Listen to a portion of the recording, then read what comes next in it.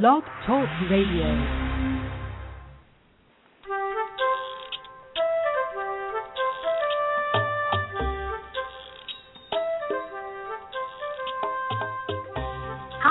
Welcome to Teach Me to Talk with Laura and Kate. I'm Laura Mize, pediatric speech-language pathologist. Hi, I'm Kate Hensler, developmental interventionist. How are you today, Laura? I am wonderful. How about you?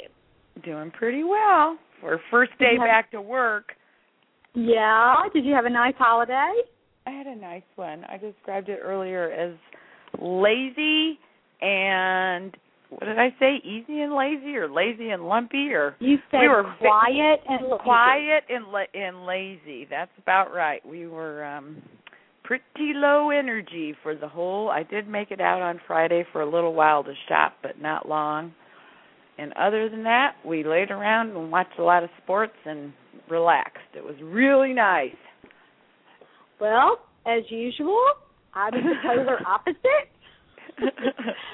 Ours was loud and busy.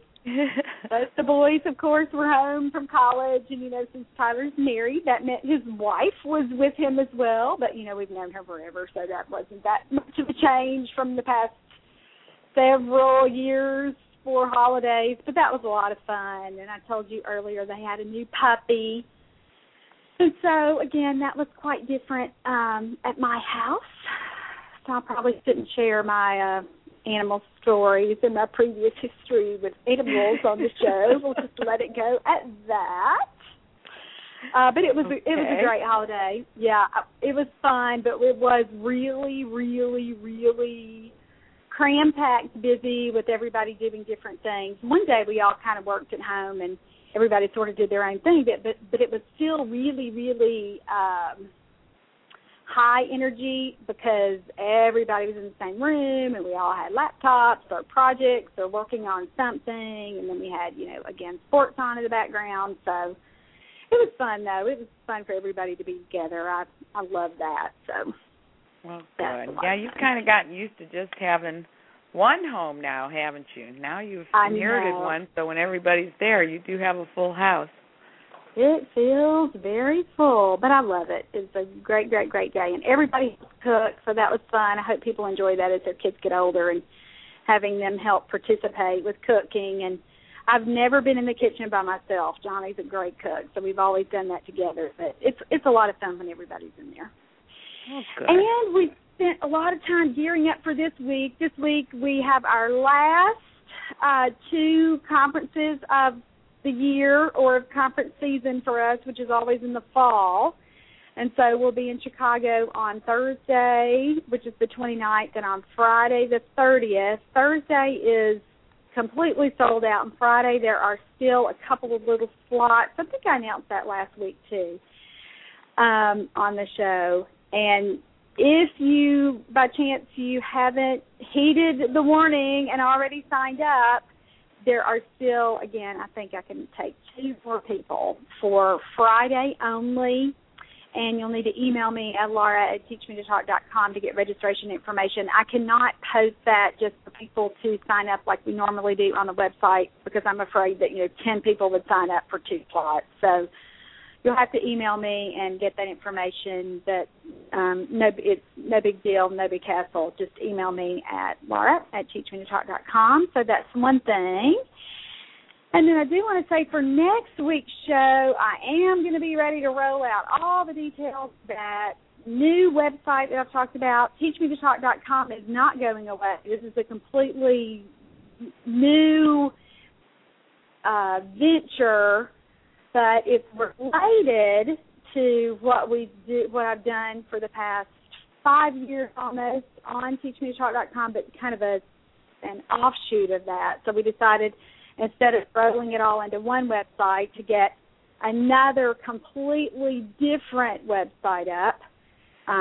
So I wanted to mention that, and next week we'll talk about all those details, and I'm super excited about it and can't wait to talk about what that is and what that looks like. And I think some things have even changed a little bit, Kate, since I've been telling you about it in our secret personal phone calls. So that'll be that'll be fun to talk about next week, and I shot videos for it all weekend, in addition to all that Thanksgiving stuff that we did. So it'll be really fun to talk about that and roll that out and introduce that. So I'm hoping that that's what we'll talk about next week on the show. Today we have a special guest who's not with us yet. I told her to give us a few minutes at the beginning to kind of do our regular introductory blah, blah. So as soon as she calls in, we'll get her on here. But she's going to talk about her practice in the Barbados, which will be, did I say the Barbados or just Barbados? I'm thinking the Bahamas. So Barbados. Yeah, sorry about that. That's okay. I hope I haven't offended anyone with that one. So she'll talk about her practice and then all the other cool things she does. She has a blog. She has an online magazine for speech-language pathologists. And just looking at that content, you have just been on there and looked at some of that, and that's completely relevant to your practice as a developmental interventionist. So I think to say it's just for speech pathologists is really kind of selling itself short, don't you think? Right. Yeah, although I will say there's some adult stuff on here, but I'm strictly young children. But yeah, the stuff that relates to young kids definitely relates to me as well. Yeah, I think so, too. So that'll be fun to talk to her about that. And then she has another really cool thing that she does on Twitter, too, but I don't want to give everything away. We'll wait till she's on and joining us and get to talk about all those cool things that she does. I did want to mention I do Twitter as teachmetotalk.com, but, boy, I don't tweet nearly as much as I do Facebook stuff. Now, are you on Twitter at all, Kate? I have an account only because my daughter made me one, but I never do it. No. Yeah. I like the social media stuff, but sometimes it does feel a little bit overwhelming to get everything coordinated all at once. I tweeted a lot from Asha, and that was kind of fun. And then when you're following, like, a certain hashtag, like, you know, a hashtag is like a topic, you know that much about Twitter, right? Yeah, I've heard the lingo. So you can insert a hashtag and search it, and then everybody who's talking about the same topic as you, all of their tweets will come up. And so I did that with Asha, and we did Asha 12 for, 2012, the annual Asha conference. And so it was cool to kind of tweet, and then people would tweet, like, bullet points or taglines from the conference that they were sitting in. So it was kind of cool to sit there and scroll through there, and you would be in, one conference about autism, but you could read somebody else's comments about whatever other conference they were in. And so that's kind of cool to be able to get that real-time update.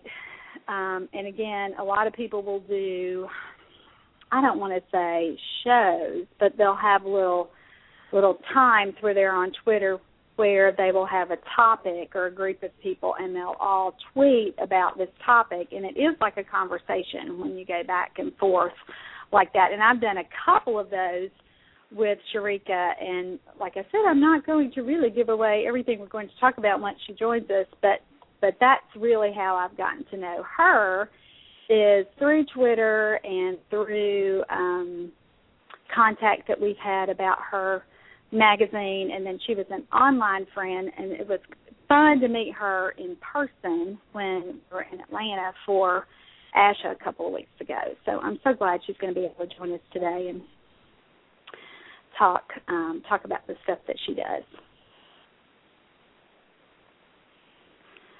Were you expecting me to say something there? Now's your time to jump in, Kate. I paused, so it's your turn to talk. Well, this is maybe not what I should be saying, but hey, you asked me to talk, so I was looking at her her online magazine, and she has some other radio or podcasts listed on here, as well as she has yours, but there are some other ones. Well, it would be ours. Ours, yes, ours. I wondered if you ever listened to any of these others.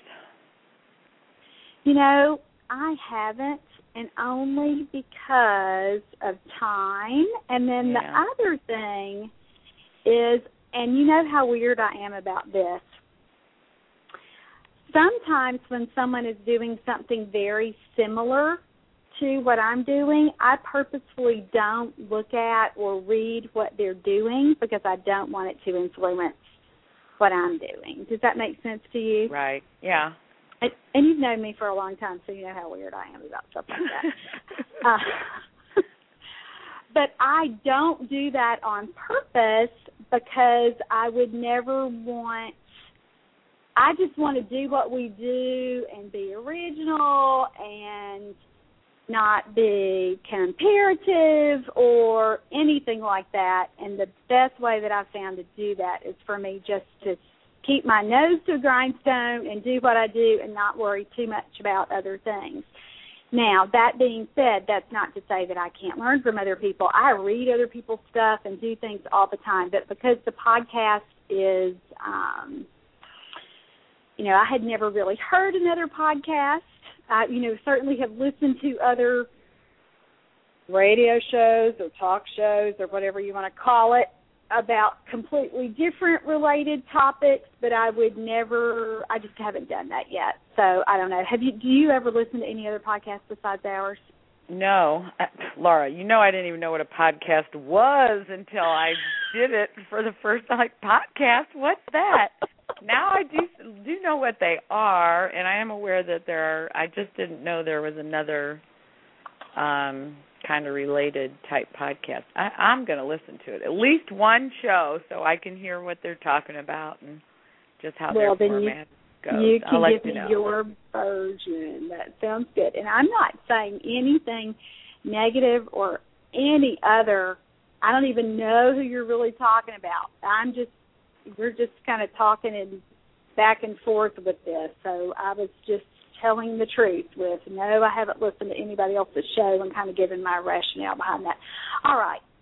Here we go. Hi, you're there. Hi, I am. How are you? I'm good, thanks. How are you? Really, really good. So introduce yourself. Tell our listeners all about you. And I told Kate you had a really cool accent. I couldn't wait to hear you talk again. Oh, boy. Thank you. I don't think I have an accent. But hi, I'm Shereka. I'm a speech and language therapist. I live in Barbados, which is a small but beautiful island in the Caribbean. I run my own practice here, which is EasySpeak Enterprises. It's a private practice, so I work with children and adults in my practice. Yeah. Yes. When we were talking in Atlanta, Shereka, you said you see anybody that comes through the door that would want your services. And you said you had so few speech pathologists in Barbados that that's kind of how everybody does it, right? Yes. Yeah, because there are only like 4 therapists here in Barbados for the whole country. And we're a country of about 280-something thousand people. So even though it's small, it's still big for the few speech therapists that are here. So we pretty much have to see everyone that comes in. You can't really specialize. Now, what's the healthcare system like in Barbados? Do you have... Go ahead. Mm-hmm. You go on. Well, I was just going to say, is it a system more like, state system where everybody has their own options, or is it a one-payer system, or how is that there? Well, what we have is that you have the public hospital, the public polyclinics, and then you have the private system as well. There's one public hospital for the country, and then there are a few which would be the polyclinics, or I'm not sure what you call them in the U.S., like the little public clinics that you can go to. Yeah. They have over the past couple of years started a system where some children are seen, children or adults are seen by one speech therapist there, but she is the only speech therapist in government. Okay. Employed by government, so she's pretty stretched out. Right. I bet she's really stressed all the time. What do you think? I think she needs vacation quite often. Yeah. Because it can get pretty busy. Right. Now, do you know all of the other speech pathologists? Shereka, do you have personal relationships with them? Yeah. I would say not really. Well, in a sense, because I worked for two of them, and then I did internship with one of the others. Right. When I was doing my grad school, because I studied in New Zealand, but I was able to come. Yeah, I know. I was able to come home and do internship for 3 months, so I could ask what the system was like here, and kind of to prepare me for moving back home to work here. Right. And before I started my own private practice, I worked with two of the other speech therapists before. So we keep in contact, but I find that there isn't the network opportunity as a lot of people would have in the U.S. and stuff, because I guess everybody's really, really busy. I would think so, too. Even in the United States, though, I think it depends on where you live and what setting you live in or what setting you practice in as to how connected you are with other speech pathologists, because I just know working in our state early intervention program, when that was my primary thing, I hardly saw other speech pathologists.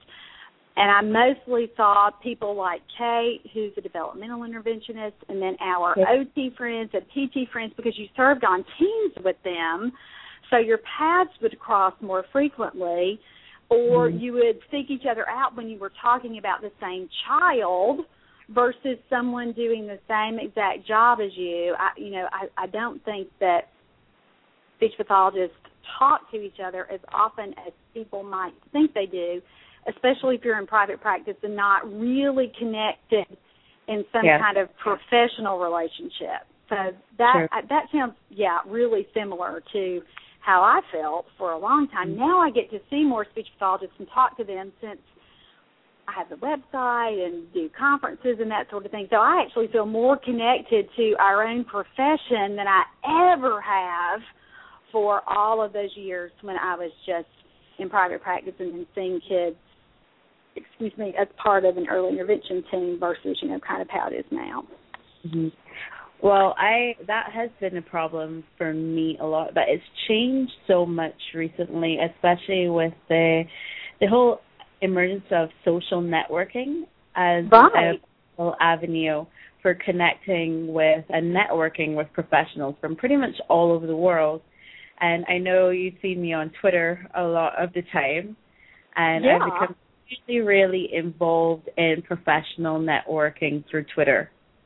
Because that has been... Talk to us about how you started that and how you jumped into that, because I'll bet that we have, I know that we have a ton of listeners who would like to do Twitter, who would like to use that as another way to maintain contact with other SLPs, but they're not quite sure how to get started. So how did you get started? Kind of tell us your history and then what you would recommend for other people who are new to that. And Kate, listen up, because this would include you. Okay, I'm listening. I'm ready. Make it really simple, please. I will try. Okay. So what happened is my friend, and he's not a speech therapist, he's just a random guy, he told me about Twitter. This would have been about 3 years ago now. And when I first went on, I was like, okay, 140 characters. You're saying what's on your mind. What do I write here? I just had a cup of coffee. I just went to the toilet. What's happening here? And it was something to follow celebrities. And I was saying, you know what? This isn't really working for me. But then I said, okay, let me see if there are any speech therapists on here. Yeah. So I started looking for some speech therapists. There weren't many at the time. There were about a handful, about 5 or so at the time. And we started talking.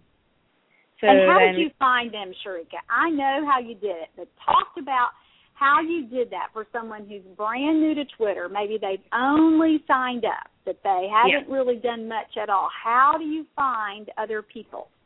Well, initially, we didn't have any hashtags or anything like that. That's me speaking in Twitter jargon now. Right. I'll go to that in a bit. What I did was I just did a simple search on Twitter for speech therapists, right? And a couple came up. So I followed, because what you can do, you have something on your taskbar, in your bar that says follow. You start to follow them. That means that you could see whatever they're saying at the time. When they say something you like, you can start interacting with them.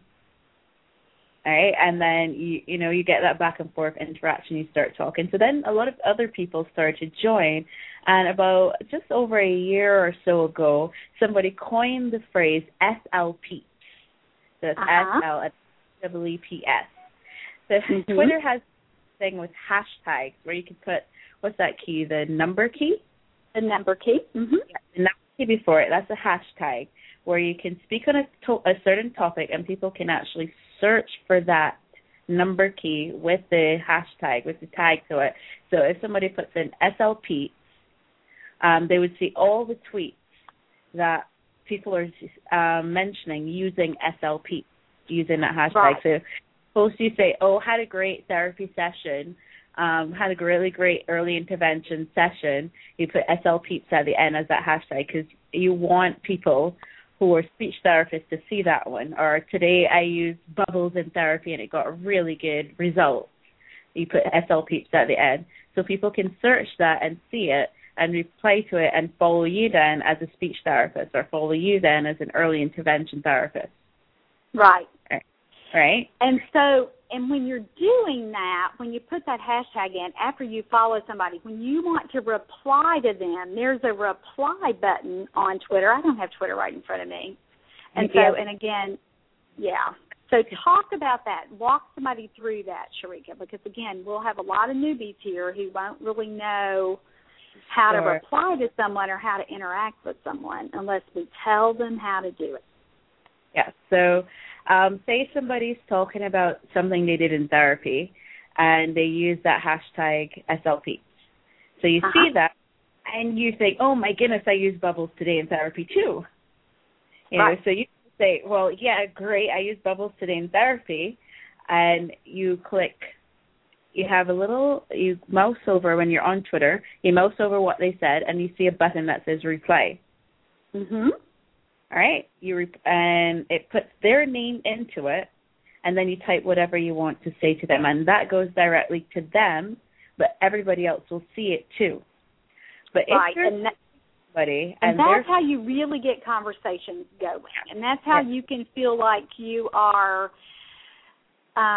jumping in, and it's, again, not anything unwelcome. People want you to reply to them on Twitter, and they want you to join in. That's the whole purpose. So no one needs to be put off by being a newcomer to that or a new, you don't have to feel like you're a member of a group or not a member. You can just jump right in. You can, and people love that. Sometimes I just see something and I jump into the conversation. Sometimes I would say, I was tweet dropping, which means eavesdropping. And I give my opinion on that too. If you want to send more of a personal message, like say, hi, can I email you for some more information on that or something, you have the direct message option where it can go directly to them. And not everybody will see what you say, right? Yes. If it's more private or more personal, if you see something else that comes up on what you call your timeline is everybody that you're following and all of their tweets. So you look on your timeline. If you see something that looks really interesting, like somebody posts new research on, the progress in autism with something related, and you say, that sounds good. And you want other people to see it, you retweet it. Right? So it's your own tweet. It's somebody else's tweet that you're tweeting. You're quoting them. That's how I like to think about it. Yeah, you've quoted their tweet, but it goes out as you to the people who follow you. Yeah. And then another thing you can do is you can save it as a favorite. So you favorite that tweet because if you have, like me, I'm following over 600 people. So things are happening, interesting things are coming all the time, and it goes by so quickly. So if you see something quickly, you can favorite it, and then you can go back to your favorites and see all the tweets that you've chosen as your favorites and go through. Yeah, and that's a good tool, and I don't use that one as much as I should. But I like what you mentioned about research because a lot of speech pathologists that I follow or groups or people who have blogs too will do a tweet and link maybe an article that they've read somewhere that's really interesting, or again, it could be a study. And I have found Twitter to be a great way to really not only network but to keep up with what's happening easier than checking out a lot of different websites. Have you found that to be true as well? As well, because there are lots of, everybody's on Twitter now. I would say I have about 660 people following, and about 600 of those are speech therapy related. So there's always new stuff coming in. There's so many speech therapists on Twitter and other related fields. We had a chat recently, and I'll go into SLP chat in a minute. We had a chat recently which was a joint collaboration between speech therapists and OTs. And It was so, we could talk to them, well, occupational therapists, that is, and we could talk to them, ask them questions. How does this relate to speech therapy? How does this relate to occupational therapy? So we had a really great discussion on Twitter, and you're able to then continue that networking after. Yeah, I have liked that too. I've participated in one or two that you guys have done with SLP Chat, and they're always, tell us about that and tell us what that is and when that is and how you pick your topics. And you are one of the, is moderator the word you use for? Yeah, moderate. Okay. Tell us all about SLP Chat, because that's another great thing that I think happens on Twitter. So initially, my colleague Tanya Coyle, she's from Canada, and myself, we're looking for a way to keep some of the tweets really focused on a specific topic. So we were thinking some sort of journal club, journal group thing.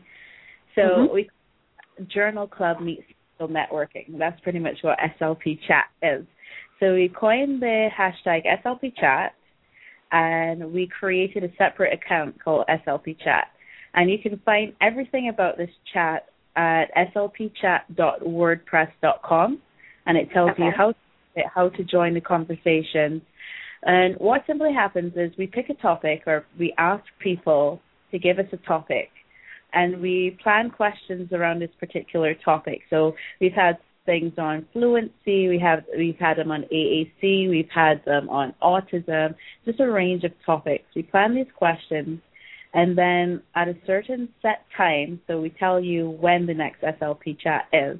At that set time, say Sunday afternoon between 2 and 3 usually, we get together, everybody comes and they join us for this chat, and we throw out these questions, and everybody gives their feedback on these questions and ask other questions as well.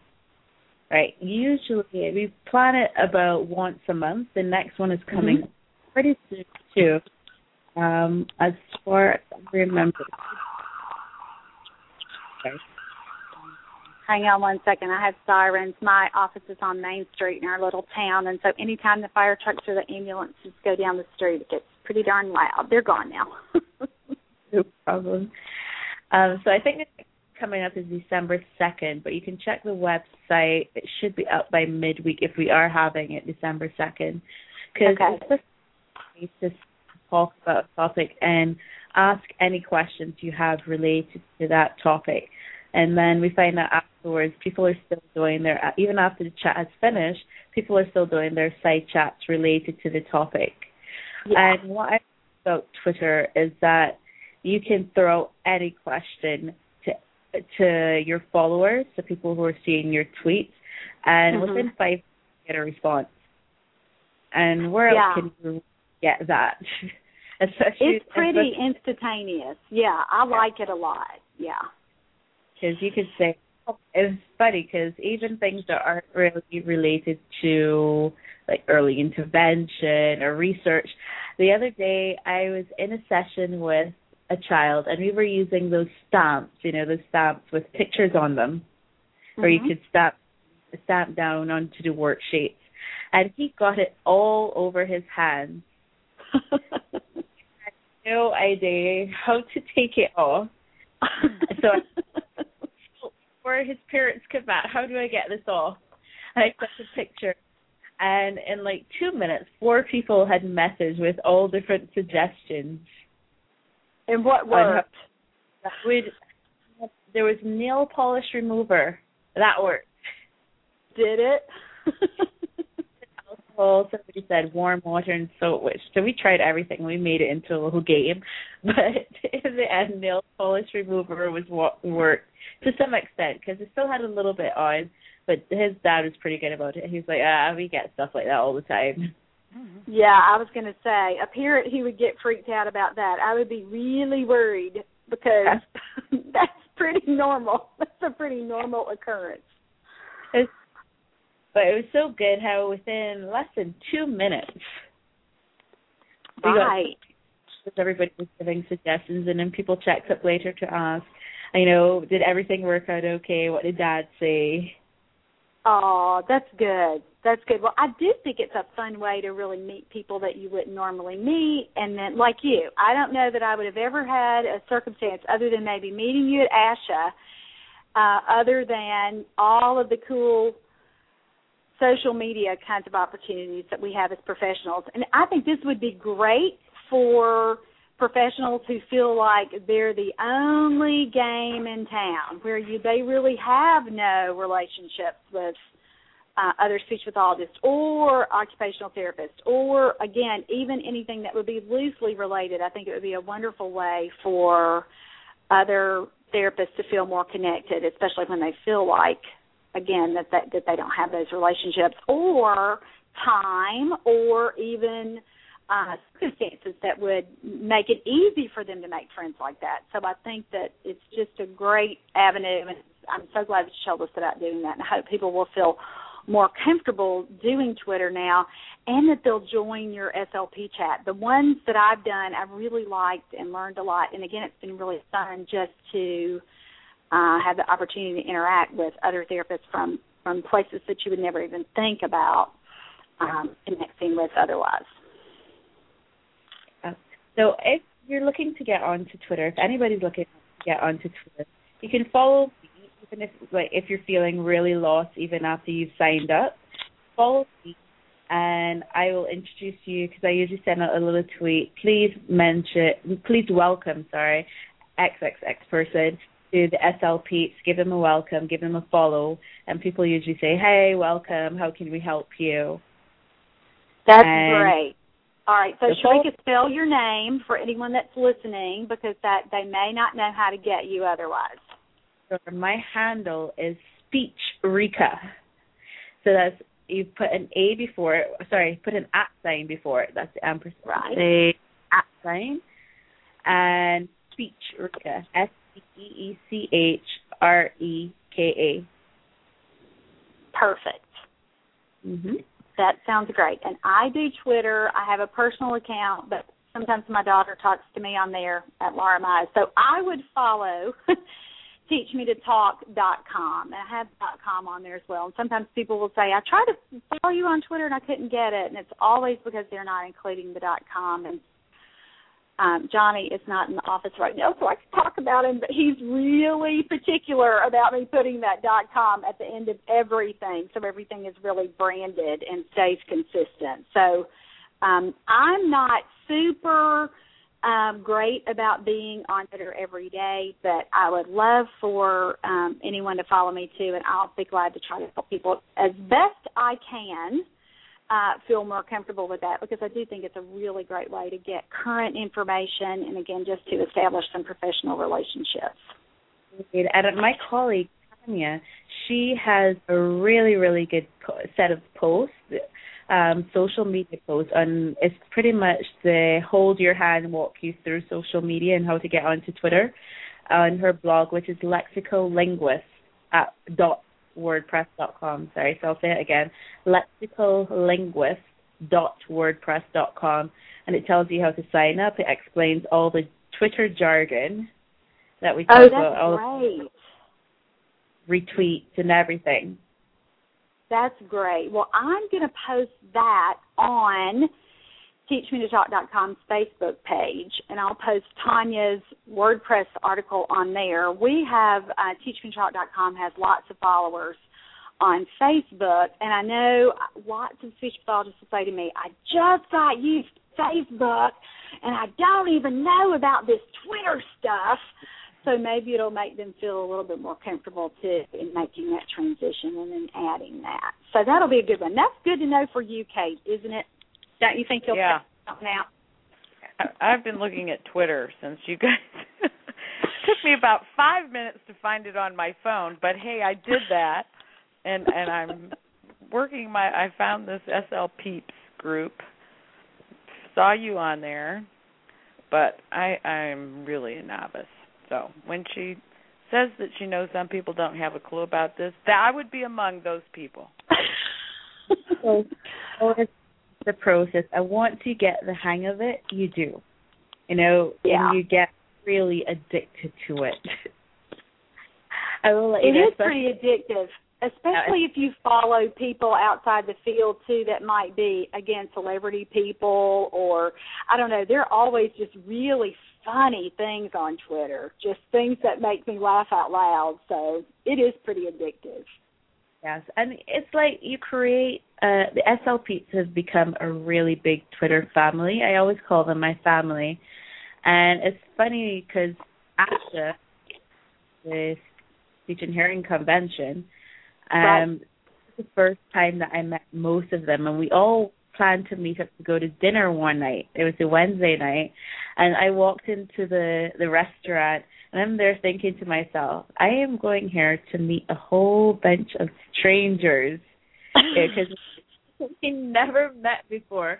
But then when I walked in and we all saw each other, everybody was hugging, and it was like we've known each other for years because we have, we've been talking constantly for the past couple of years just on Twitter and through social networking.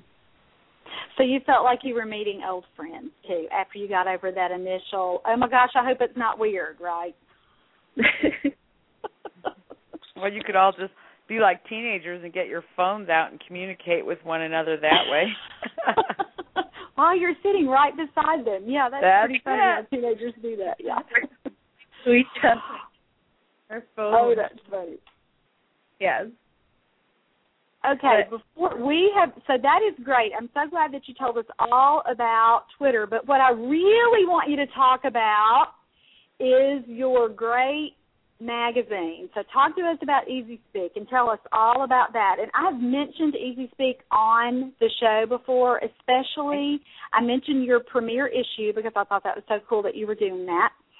And then this last issue, I wrote an article about my new book, Building Verbal Imitation in Toddlers, and you were kind enough to ask me to write something about that, so I submitted that, and I thought that was really cool, and I've linked it on a couple of things, but for people who haven't had a chance to look at that, talk to us about what that is, and after you're finished kind of giving us your spiel, I want to go back and you tell us about what inspired you to do that, because I think we have lots of speech pathologists who are secretly entrepreneurs and who may have a good idea but not be sure how to launch that. And I think an online magazine certainly tackling a project of that enormity, you kind of walking us through your whole how that came to be, it will be pretty inspirational for other therapists who might have a dream that they want to fulfill too.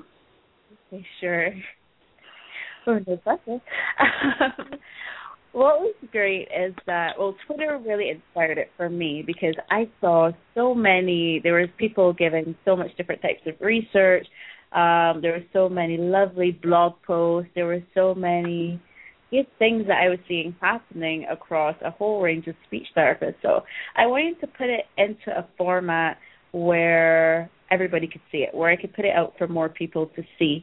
And I also wanted to focus on the speech therapist not only as a therapist, not only as a professional in the field, but as a person as well.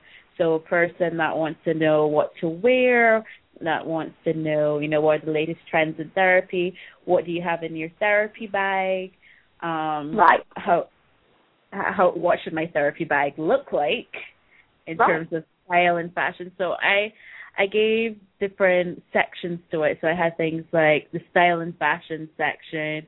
I have an embarrassing moment. Which has certainly piqued Kate's interest. Anytime I've talked about it, I'll be talking about it. I'll say, and there's a section on fashion. And Kate always says, what? Say that again. I've checked it out now. This is the second issue, I think. It has about male fashion in it. So what was good is that we got really good articles from the male speech therapists this issue, and they were not only writing articles about therapy. We had a nice article about how to dress and what really characterizes good male style.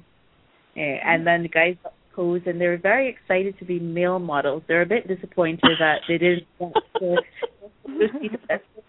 Speedos. We had a Speedos conversation for a little while. I think we'll have to pass on that one this time. Maybe a future issue. Oh, I don't know, Shereka. I don't know. There's actually been talk of a male calendar after this, but it was to get to show themselves as people too. Because sometimes people look at speech therapists as stuffy. We go to work and we have to know what this research is and, this type of intervention. But, I wanted to show that we make mistakes as well. Everybody makes mistakes as well. And that's why I put in the embarrassing moments pieces as well, so that people can see. Yeah, that's a cute article. Yeah, a cute little feature. Yeah. I have those moments every day. Me too. I was going to say, if anybody's listened to our show before, Kate and I talk about things that don't work pretty often, because it happens. It happens to everybody, no matter how long you've done this job. And it's good to really showcase that these things happen, because we're still human. And what I wanted to do was get articles on things that people are interested in, like early intervention. That's why I approached Laura, because I saw that she had an excellent book on about teaching children to talk, and then there was the built-in verbal information. And I said, this is what I want in my magazine. I want people to see this and see things that work and see things that people are using in their therapy sessions that are being effective for them, and to share those ideas so that everybody can see in one place as they flip through a magazine. Exactly. And it's called Tell People How to Get There. Tell them the URL and tell them how they can get it, how they can subscribe. Okay, you can subscribe by going to EasySpeakMag.com, EasySpeakMag.com, and then you can subscribe to find out when the next issues are, and you can download it from there. So you're going to see a big picture of whoever the cover feature is. And what I like to do for the cover feature is that I like to choose a big name in speech therapy, but then ask them things like, how did you get into this? What was your most embarrassing moment? How was grad for you? Seeing them again as a person. So I did Rosa Paul initially, who's very big in language disorders, and then Barry was our second issue, and he's big in autism and the CERTS model. So then I didn't only ask them about their models, I asked them things about, what do you do in your spare time? How do you manage to balance work and family? And these are all the questions that we want to know as therapists coming up, because we just see them as having all the textbooks and having all this great research. But it's like, how do you do this? Are you really Superwoman? Now, did you know them already, Shereka, or did you just ask them to do your publication? And I said, I'm doing a magazine. I'd really like to interview you for this. And they said, sure. They were really, really good about it. That's great. That's great. I wondered if you knew them before, if you had met them before, or if you just were really brave and just put it all out there and contacted them, and without meeting them or having a prior personal relationship. I did, and I always say that you would not believe that I'm shy, because I had to psych up myself to say, okay, I'm contacted because these are people that I've admired, like through reading their research, through doing their programs and stuff. So I'm going to do this. They were lovely. That's the thing, because Paul, she went into it without me having any sort of idea of a magazine before, because it would have been different for Barry because I could have showed him the first issue. But with Ria, Paul, I said, well, I have this idea for a magazine. I really want you to be our cover feature. I want to look at you as a person. She was like, sure. Aww. So that had to be flattering to them, too. For you to ask that. And I think a lot of times people really shy away from doing that with, again, someone who has attained celebrity status in our field, but they're, like you've shown in the magazine, really normal, regular people, regular therapists, too. So it's great that you've been able to get such big names to participate in your first two issues. Now, how often are you published? What do you do? Or how often are you doing that? I publish every April and September, so it's a fall and a spring issue. Yeah. I do. It takes because a while. You do still have, I was going to say, you do still have a regular job in addition to all of your great online stuff that you're doing. So it takes a while to put it together. And coming up to that time, there are some sleepless nights. Yeah. But it's like a hobby for me. I really, really enjoy doing it. And I love to see the finished product and to get the feedback about the finished product, too. And I'm usually putting all the articles in with this huge smile on my face and reading through probably about 100 times thinking, oh, I love this. And it's so good to show the talent. Because I didn't catch that last thing you said, Shereka. You cut out. What did you say? That it's so good to showcase all this great talent. Right. Yeah. Therapists have, because people message you after, they email after you and say, well, I really love that article. It really helped me.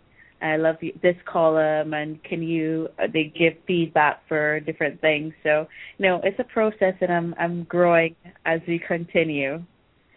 So what's your most important lesson you've learned after 2 issues under your belt, and as starting a brand new? Again, I think this is probably the only publication like this. So tell us what lessons you've learned. It's taught me that no matter where you are in the world, because I'm in a small country, some people haven't even heard about my country. So right. It doesn't matter where you are in the world, you can still make some sort of impact on your field, on whatever field you're in. And that has really taught me that, because I can call up what we call the celebrities in the field, and they spoke to me, and they were able to share their stories, and it didn't really matter who I was or where I was from. It didn't matter how much experience I had. So it's kind of an incentive for any therapist wherever in the world that they can start something. They can start something no matter how small, and it can grow there. Because right now the magazine is going to over 800 subscribers so far. And it's That's continuing. Great. And for a new project, and just from my experience with teachmetalk.com and the DVDs that we've done and the books that we've done, 800 subscribers in that amount of time is really a great feat for you, and that's a great number. And I just want to encourage anyone who's listening, if you haven't subscribed yet, to really do that soon, so that you're not going to miss Shereka's next new one that comes out, but you can take a look at the old ones too. And I liked it so much. I enjoyed so much flipping through there. And Kate, I was talking to Kate before the show as she was flipping through, and you liked that too, even as a non-speech pathologist, huh, Kate? Yeah, I did. Yeah, and I think it's even related fields, and I think we have OT friends who would enjoy reading that, and who've heard, and there's some crossover information there as well. So I think it's just a great publication. I love that you're doing that, and I just wish you all the success in the world with that, and hope that we can get you some new subscribers from our listeners today. hope that we can work together in another issue as well. I would love that. Good. I'll never turn down that opportunity. I would love that. That would be great. All right, talk to us about your blog, because all of this started, you did your blog before you did anything else, right? I did. I didn't even realize my blog would have been so well received, because I just did it initially to tell people about what I was doing in therapy and what worked and what was fun for me, what I liked as my, my top toys in therapy, that sort of stuff. And people started to read it. I mean, but we understand your surprise. We still can't believe that anybody actually listens to our podcast, but apparently they're out there. I know. My car. But it was really good because I get to share a whole set of my ideas, and I always tell my friends the wheels in my head are constantly turning. I'm not sure if that's a good thing or bad, but this year, quite a bit of that. I like to post little pictures of some of the things I do, because I like to kind of that sometimes. Oh. And you say? Shereka, I think you're breaking up a little bit. Kate, can you hear her clearly? She's cutting in and out too for me. Yeah. If that's my connection. Is that any better? That is a little bit better. I was saying that. Okay, so start over. Yeah. Yes. I like to do unconventional therapy, I call it sometimes. So I like to be really flexible in my therapy, and that's what I like about having private practice. Because sometimes, like the other day, I took the day off, the afternoon off from my regular clients, so I could go on a field trip with two of my clients to what we would call the petting zoo. Uh-huh. So that we could work on their AAC. So they had their communication boards, and I just wanted to make it really functional. So I was able to go with them and do lots of ICA, so we could talk about the animals that we saw. And I just like to make things functional. So I like to put those ideas that I'm doing. If we're doing like a shopping activity, if we're doing some water play, I like to put those ideas on my blog, because sometimes there are therapists that, even I am sometimes, a lot of the time I should say, looking for new things to do. Sure. Looking at new ways to teach a certain skill. Looking for ways to have therapy carry over to the real world. Exactly. Goal for it to generalize to outside the clinic setting. So I like to put my ways. I like to be crazy with it, because I'm known as a crazy therapist here. So show up to school with eye patch on and talking like a pirate, which would have been my last blog post. I saw that. That is really cute. That was really cute. And wrong singing yo ho ho and a bottle of bubbles. There you go. Way to make it developmentally appropriate. And I wanted to share that with everybody and say, you know what, you could use this in your therapy too, and let me know how it goes. And I also like to share like little materials that I make. I share some of my printables. One time there was a whiteboard house that I made. So people still send me emails a lot of the time telling me, ask if they could have those pictures for that going to whiteboard house. Right. Just to see that I can help and I could share my ideas with others. Yeah, and that's how I think we had connected by email previously, but last year around, I think it was the beginning of this year, I saw on Pinterest where someone had pinned your blog post about your top 5 favorite toys. So I was reading the blog and saw that cute frog in a box, which I immediately stopped and ordered on Amazon right there, because when you've done this job as long as I have, a toy. You'll know a winner when you see it. And I knew within seconds of looking at that your entry about that would be a great toy. So I ordered my thing on Amazon, and then I went back to your blog, and I was reading down and kind of skimming, and all of a sudden I saw Teach Me to Talk, Your Therapy Manual, and that really piqued my interest, and I thought, oh, my gosh, I can't believe she spread my stuff. So that was cool for me, and then I emailed you about that. So that was really fun for me. And I think the idea that you said on there that you liked was wind-up toys, and that made your top 5 list for last year. And I think wind-up toys are just great, and collect those, and I'm a little bit obsessive about finding new ones to add to my collection all the time. So I love seeing that on your blog.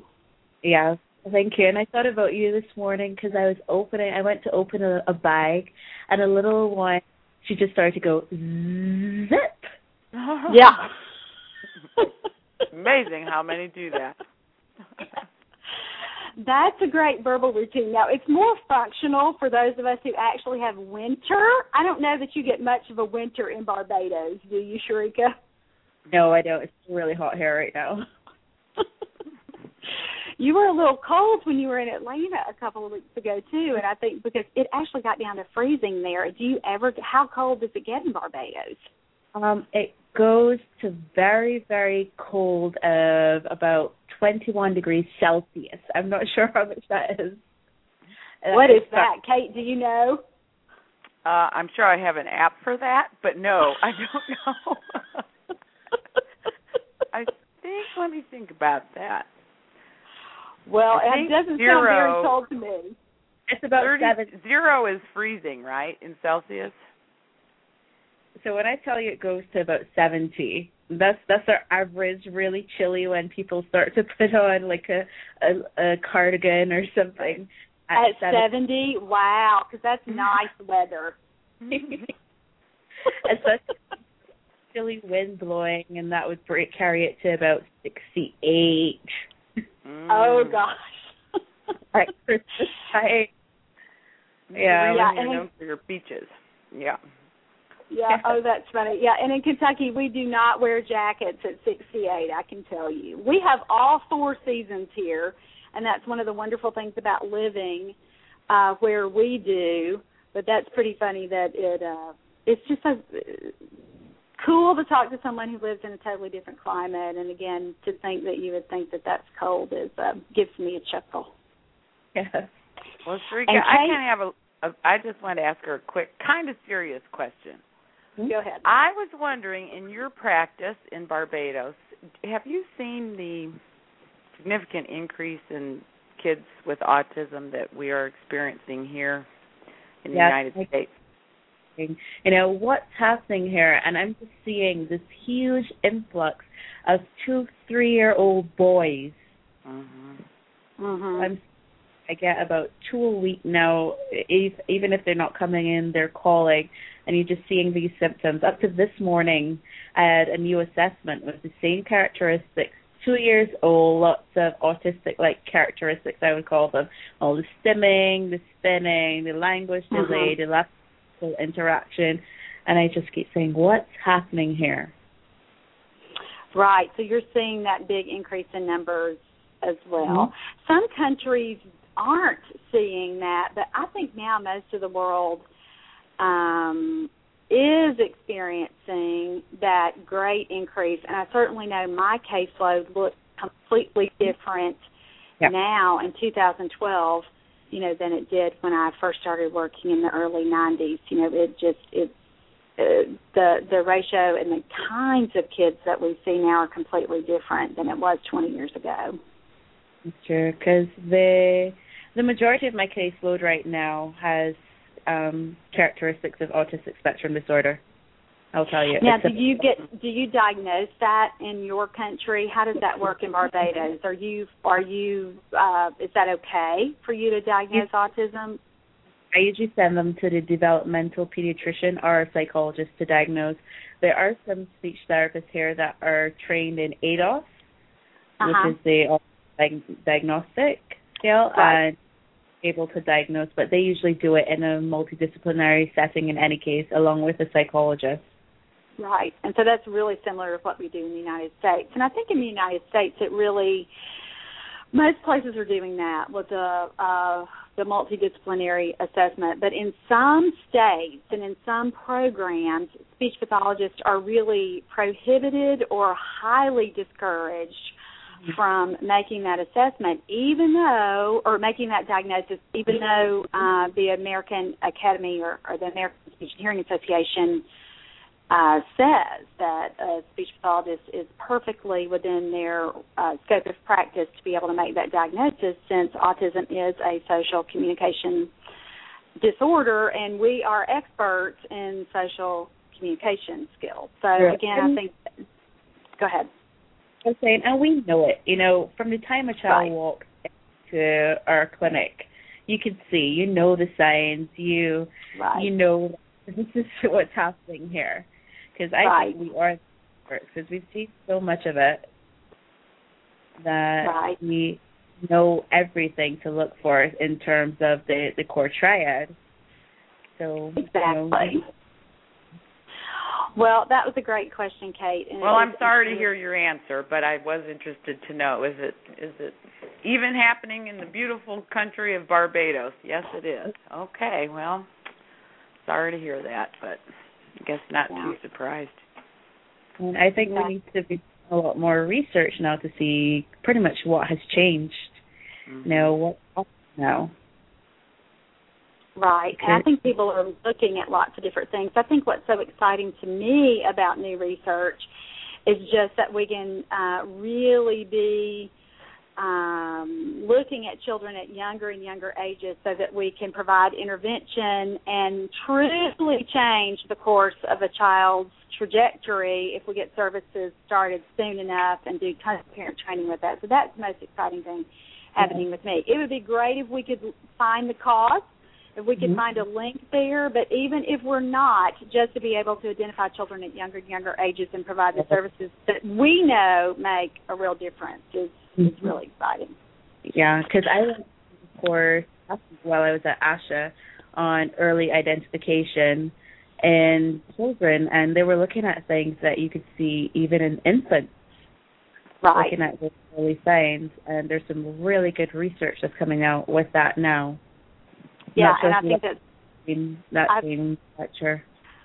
I've been reading a lot of that, and I think it's really, I hope it really does a lot to help us in early intervention be even more confident of the services that we provide, and not, a lot of times, early intervention SLPs shy away from making a diagnosis or even making sure that parents know there is a name for all of these things that your child is doing. So, again, I think that looking at those red flags and recognizing them even in infancy will help us be able to provide that early intervention even earlier than we do now. And the typical age of referral for a child with autism spectrum disorders, I haven't seen hard data on this, but it's still around 2. And the research that you're talking about, they're looking at kids in that 6 to 12 months of age window. So that's a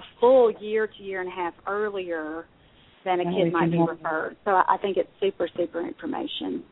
Yeah, and I still find that there are a lot of pediatricians, I don't know how it is in the U.S., but there's still a lot of pediatricians that are saying, you know what, he's still young, give him some time. It's the same. No, that's the same. That's unfortunately. Yep. Well, it seems like we have 2 schools of pediatricians, and I use the term loosely. But one group, they're really proactive. They seem to be very much in tune with the red flags. They have concerns themselves. They refer them early and often, which is great. And then the other flip side of that is, don't worry, he's a boy, he's just independent, he'll be fine. And it's like, gee, if only that were true, that would be great. But, they're telling parents that when the kids have so many red flags, you'd think it couldn't be missed, but it is. Yes, it is, and that's still our struggle. Mm-hmm. Yeah, exactly. But that's what keeps us going and what unites us all, no matter what country we live in. So that's going to be my segue to wrap up the show. And Shereka, thanks so much for calling in and talking with us about all of your great projects and all the super things that you have going on. And we just loved having you as a guest. And we hope that you'll come back. Maybe when you're getting ready to release your April issue, you can come back and talk to us about what's in EasySpeak magazine for that one. No problem. Okay, thanks Shereka, so much. I'm going to try and follow you on Twitter. I'm not saying I'm capable, but I did find your SLP stuff on there. So if Laura will give me a introductory lesson, private, I probably can figure it out. So I hope to I will see you give on you that Twitter, private on Twitter. lesson. I will give you that private lesson the next phone call we have, I promise. Very good. All right. Thanks so much, Shereka. We Thank appreciate you. it. Great meeting you, Bye. Kate. Bye-bye. You're welcome. Bye. That does it for this week. Thanks so much, everybody. We'll join you here next week. Bye. Bye, Laura.